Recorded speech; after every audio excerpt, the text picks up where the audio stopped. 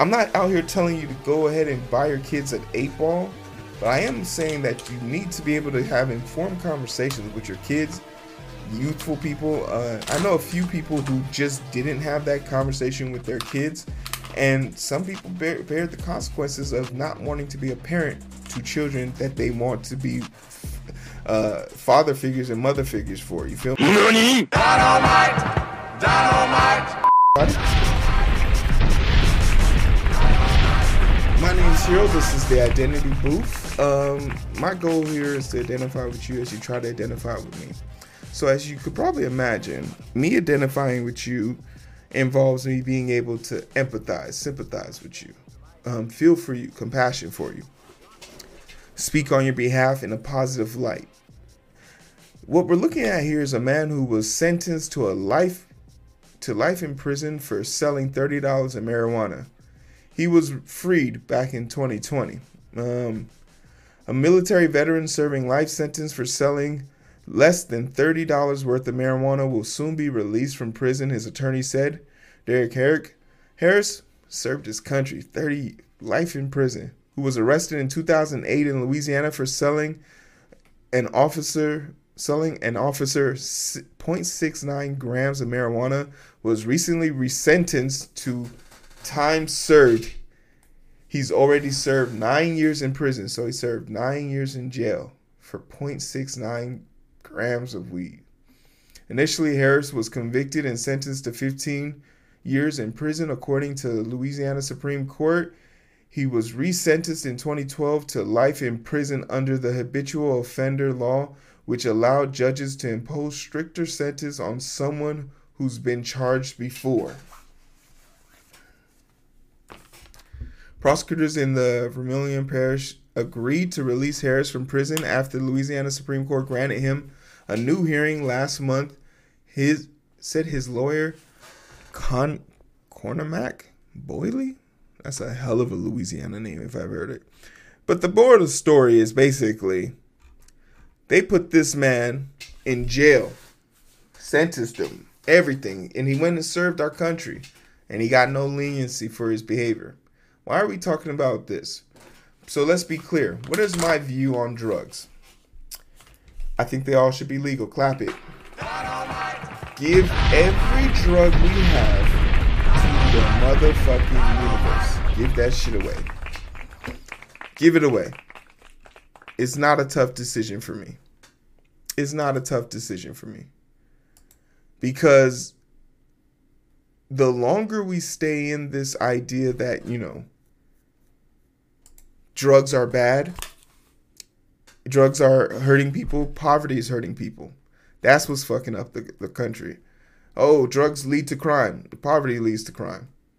It all stems from poverty. Broke people don't have to rob people for drugs. Furthermore, people don't need a vice to get away from their life because it's so miserable, right? But we're not willing to have that conversation. And because we're not willing to have that conversation, and in America, we live in a society where we have to be able to blame somebody. So who do we blame in this situation, right? Who do we blame? Who's the easiest person to blame on this? And it's usually the people who are suffering the most from the situation. But we talk about this in order to talk about, and before we go into that story, to ultimately talk about this story. Now, why is this story so fascinating to me? Because representation matters, right? Representation matters. 3 New Yorkers order cocaine from the same delivery person. They all die. And in my mind, I immediately said, there's just no way. There's just no way that this is a thing. Furthermore, look at how they're portrayed. Look at how they're portrayed. These are people, and to my knowledge, cocaine is still very much illegal in New York. Look at how they're portrayed. Look at how the news media lets us know. Hardened drug, not weed, not nothing, cocaine.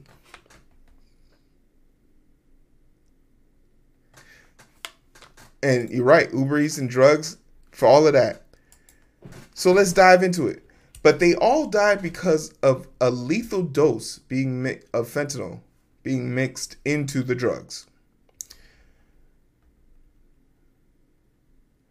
Rose Mataji, a trading executive at the Credit Suisse Group AG, left his Manhattan penthouse in March 2021 with a laptop and told his pregnant partner he was going to work. He checked into a nearby hotel and tuned in to work calls. Later, he texted for cocaine from a drug delivery service. A man wearing a baseball cap, cross-body bag, and face mask appeared on a hotel surveillance camera. Talking about this guy. His name's Kyan Ryan.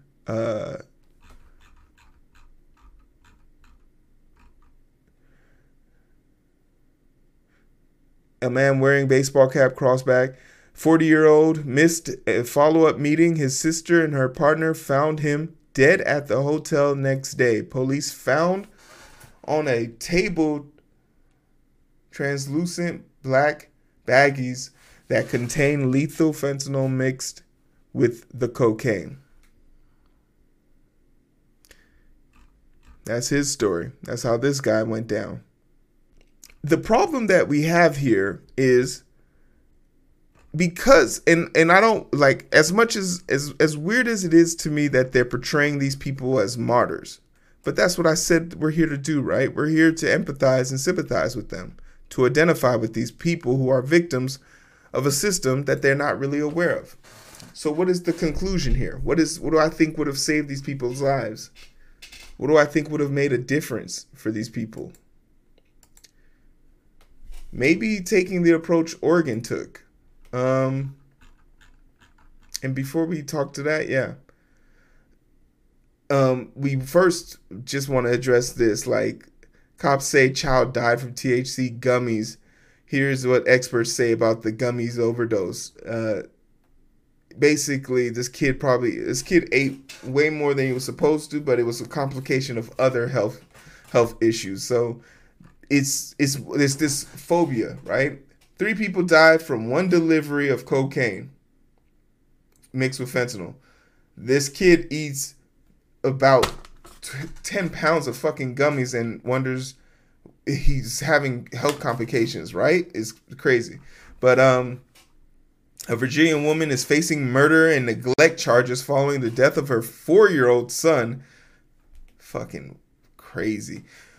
Which authorities said was the cause of consuming THC, the main active ingredient in marijuana. But medical professionals have been dubious of several similar claims in the past.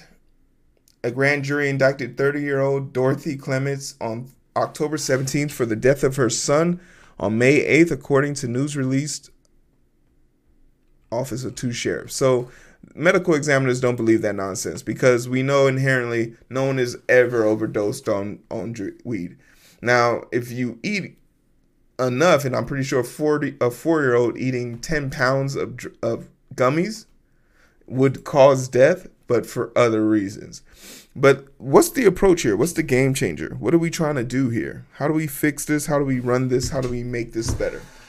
Maybe taking Oregon's approach to drug control, which was my original idea. Let that shit run free. Clap it. Let all this shit run free. I know what you're thinking. Why would we let drugs run free? Beg your pardon? I know. I beg your pardon? The reason why is because if you don't have to worry about people going to the dark web to go get their drugs, then you don't have to worry about bad things being mixed into it. If you allow people to sell these drugs with standards, you don't have to worry about people overdosing on miscellaneous items being found in it. Now, did this measure 110 actually do anything? Well, it's kind of hard to see because this went into effect back in 2020. This was voted on in 2020. The measure took effect in 2021. And what happened between 2019 to 2022? Oh, yeah, that's right. We're in the middle of a fucking pandemic. I heard what you said about me a few days ago, yeah. Yeah, so people were struggling, and throughout the country, drug use increased by 13%. So it's only fair to say if use increased throughout the country, overdoses on certain drugs would also increase. That's just logic and straight stats right there. But with this being in the mindset, another thing that this help prevents is putting people in jail for meaningless bullshit.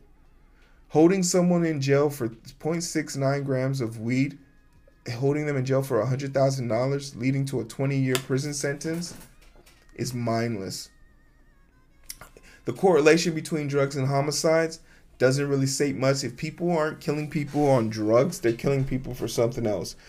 You could call it a gang-related crisis, anything. But it's convenient for police to call it related to drugs because it only amplifies their whole theme of being war on drugs, war on drugs.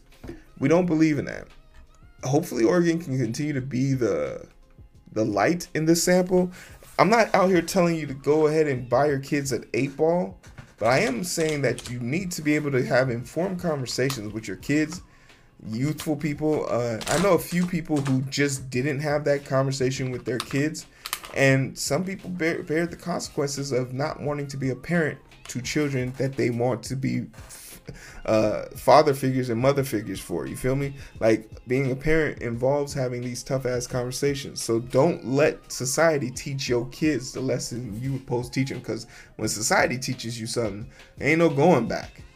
That's a permanent grade right there. There ain't no redos in that shit in life. So come prepared. But I'm interested to know what you guys think. How many of y'all used drugs in the past? As a person who's never used any drugs, I don't drink, I don't smoke.